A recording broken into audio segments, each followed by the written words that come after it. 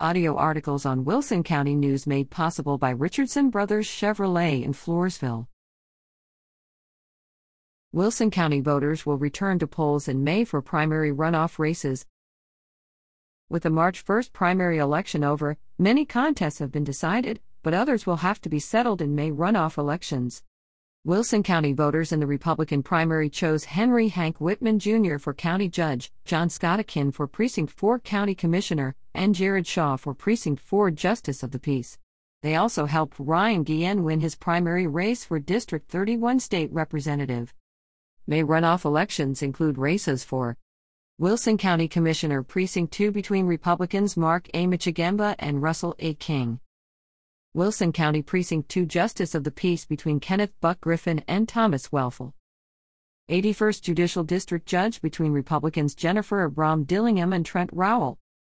For complete results of the March 1st primary and runoff election information, see the March 9th Wilson County News.